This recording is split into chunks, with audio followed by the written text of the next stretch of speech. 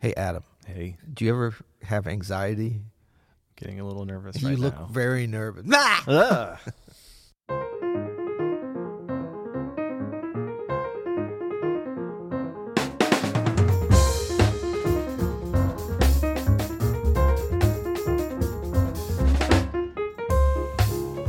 I'm Adam Manos. And I'm Peter Martin. And you're listening to the You'll Hear It podcast. Daily jazz advice and anxiety-ridden jazz riddles. I'm anxious about our intros, man. They make me anxious when you Really? do. Yeah, because I don't know what's going to happen. Oh, I thought you were just acting just now. That's the thing. Is like if there's piano, I can improvise, but man, That's right. I'm nervous about improvising with my acting chops. Yeah.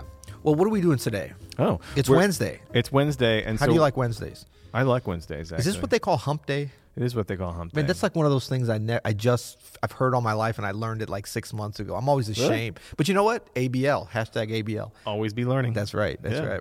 We got a question from one of our private Open Studio Facebook groups. This is from the Jazz Guitar Studio, which is our guitar group. All of our guitar members are on there. And this Well, was from, all of them. Some of them are a little afraid of Facebook right now. No, Let's that's be true. honest. Many of our guitar members are on there. And this is from Mark. And We should all Mark be. says, hi, Peter. Maybe a topic for a podcast. Well, Peter and Adam. Mark, thanks, buddy. Can you offer any suggestions for overcoming performance anxiety? I'm a recovering attorney whose 34-year legal career to date has gotten in the way of my musical obsession. I play chord solo and primarily Brazilian jazz guitar. Very cool. Over the past 57 plus years of playing, I am merely better than some and not as good as many. I hear you. Yeah. After years of self-analysis, I have come to believe that the genesis of my anxiety is twofold. One, fear of making a mistake, and two, the absurdity of playing for a group that may include a more accomplished musician who, in effect, pierces the musical veil and sees what naivete I may be displaying. This guy is an attorney. He laid it out like a legal doctor in there, didn't he? Further, why does the world need another less than perfect guitar player anyway? I welcome any perspective. Signed, Intimidated in Indiana. Triple I. All Yeah. right. Well, thank you, Mark, for the question and the legal diatribe there. That was impressive. Well, and then your add-on question there, why does the world need another less than perfect guitar player? The world absolutely needs that. Every guitar player is less than perfect. Every guitar, you every know? musician is less Yeah. than perfect. Well, not pianists, but guitarists for sure. And I mean, we can dive right in here to number one, the fear of making a mistake. So this is something that just needs to be addressed straight Right. away. Just stop. Okay. Now let's move on. Yeah. Stop being fearful. No, I don't mean stop making mistakes. Yeah. Stop being fearful. But let's talk about some ways to do that. Because, well, let's just talk about why we want to get rid of the fear of making a mistake and why it's a little bit irrational. And I think the main thing is that there's a lot of really interesting things that happen as part of mistakes in music, especially jazz music in particular. And in fact, is one of the things that makes this music so exciting, actually. Yeah. So it's a weird thing. You actually don't want to get rid of any mistakes. So why would you be fearful of it? Yeah. If you're, an attorney, perhaps doing, criminal cases where somebody's life, his life is on the line. Absolutely, yeah, you yeah. should have a fear of making a mistake. You need to have that perfection. But maybe thinking about it, I guess any kind of attorney, you wouldn't want to make a big mistake. But I think But you would also want to be, I think, free from being afraid of that. Right. You would want to still, even practicing law, want to be able to have the freedom to experiment and push yourself. Yep. So there is some similarities there, I think. So I think that there's two parts to maybe that could be helpful in getting over that fear. One is is trying to get some confidence into your playing. Yeah. That's really commensurate with what your skill level is, so that you're playing things that you don't need to be overly fearful of making mistakes. So it's okay to make some small mistakes. It's even good. And the main thing is that we're not worrying about them. Yeah. As you develop, you're going to make less and less. If you're constantly trying to kind of play out of your league, you're going to make a lot of mistakes, and you're going to have kind of trouble fitting in. So if you're sort of moving along, knowing what you can do, pushing a little bit, and then not being fearful about the mistakes, knowing that your percentage is so good for not making mistakes, then you can really play some exciting music. And more importantly, when you do make mistakes, they can kind of be part of your story in an interesting way. I mean, yeah, there's some strategies for when you do make a mistake, which is inevitable. Yeah. As you were saying, it's like, even the best musicians I've ever seen will make an occasional mistake, you know, and if you're really improvising, if you're really going for stuff and in a place where you don't know what's happening next, which is oftentimes when the best music lies. Sometimes you're not going to land just quite right. You know what I mean? And so there's two things you can do. You can blame somebody else. No. You can try to cover it up. And maybe do the same thing again. Like, I meant to do that. It's part of my thing. Right. You know, or, which is what I like to do, is to like be like, whoa, and laugh it off a little bit and maybe try to wink at the drummer like, didn't get that one. Let the audience in on it. Like, yo, this is like improvised music. We're going for some stuff. We're having fun. Right. This is joyful. You know, I mean, obviously you're not going to try to make mistakes, but like, they happen. Right. You know, you got to let it go. Yeah, and I think it's important that you not, well, like if you're very your foundation is really in like the time, the groove, and the form, like, and you've really put a priority on, you know, keeping the time going. If you make a mistake in which maybe you're improvising something or playing the head in a way that you didn't want to, but you're still right in that groove, you can get away with actually a lot of mistakes, a lot more than the other way, which is like you make a mistake and then you let that rattle you lose the form, or you start to play out of time or out of the groove. That's going to be way more noticeable to the listener. If you stay right in the groove, and the groove can be a lot of different things. It could be ballad groove. It could be any kind of groove. I don't mean just a heavy groove, but I mean like you're locked in with whatever the groove of how you're playing. And basically, if you're playing with the rhythm section, that means locked in with the rhythm section as well.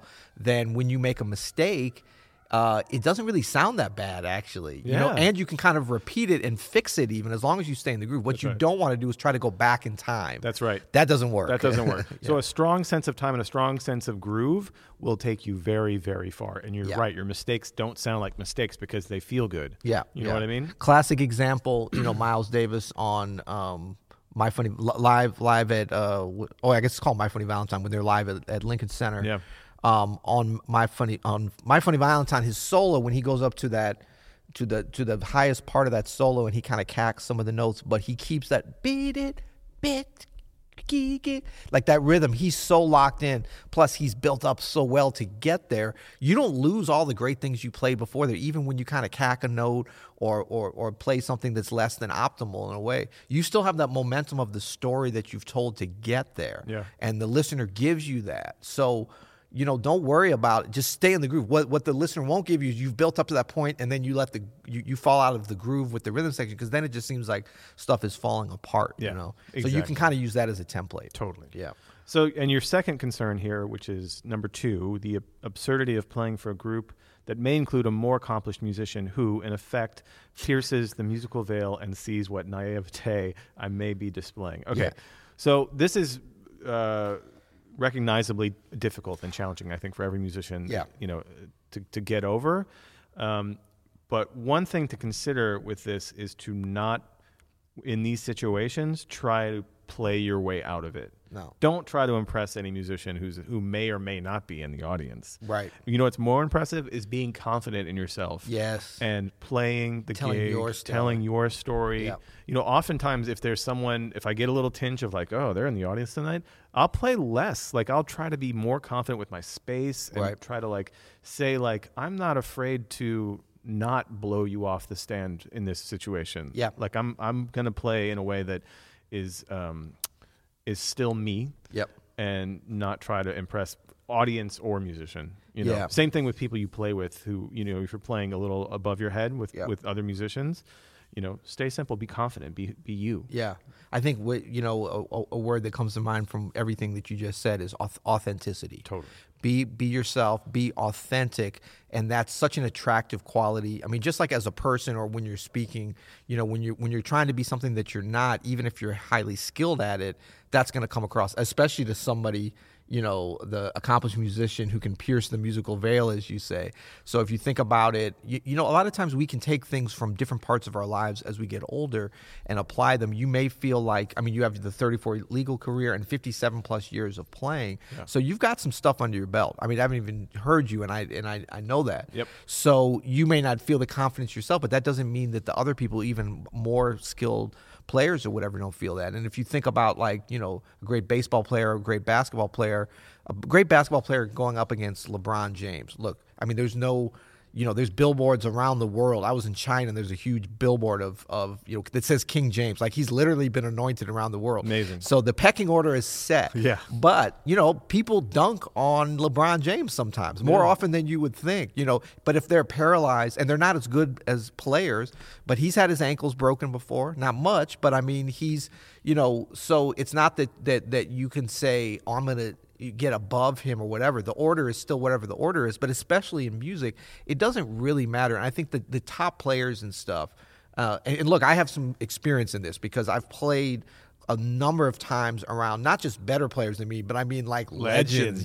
Like literally played right before Herbie Hancock on the same piano. Yeah. So you don't get any more like, piercing the musical veil. Come on, Yeah. So, but after a certain point, you get to the point where you're like, I can I can tell my story Totally. better than Herbie. If I try to tell Herbie's story, I'm going to fall short, Totally. but I can tell mine and have it as an authentic and play on the same court with him. That's so true. And one more thing you might think about in this same vein, actually, is that, who are you playing to? You shouldn't be playing to, a perceived better musician in the audience, or even the audience. Where your attention lies is the most important ladies. thing. Oh, no, sorry. Okay. No, where you put your attention is the most important thing, and really we're here to serve the music. Yeah. The music is the most important thing. That's more important than any musician who's in the audience. So your attention should, as much as you can, try to stay focused on the music and do what you need to do for that. Don't worry about anybody else who's outside of the bandstand. You know what I mean? And I would just refute a little part of what's kind of implied in the absurdity of playing for a group that may include more.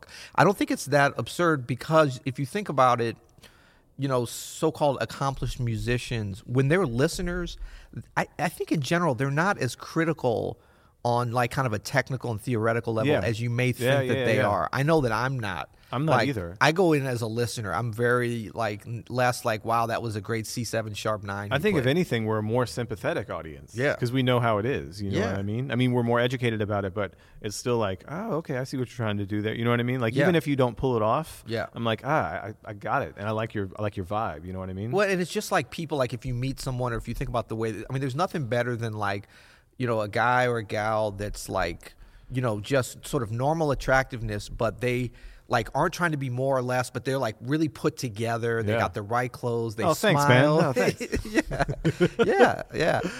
Someone that's not self-centered. And, caveat to this, though. Now, if there is a group of musicians hanging out at the bar and there's 3 or more of them, steer clear. Exactly. Very absurd. Very absurd. I'm just kidding. No, you're not. All right, good. Well, thanks so much for the question. Please keep them coming. You can go to you'llhearit.com. Go to YouTube. Go to YouTube. For some comments. Go to comment on. Sorry, I jumped in on that. No, you're right. Go to today's episode. Every episode is on YouTube, and you can go there and comment and engage with our fellow listeners, as well as occasionally Adam and myself. Although I have to say, I've been jumping in. I'm not counting, but I'm jumping in a little more than you. I don't, let's see if you can up your comment game. Yeah, no, I like some comments, but I get a little skittish about. Well, you guys, why don't you call out Adam on YouTube? See if you can get him out there, man. Troll him into a conversation. Really wish I didn't say that just now. So what else? Happy Wednesday. Is that it for today? That's it for today. All right, you'll hear it.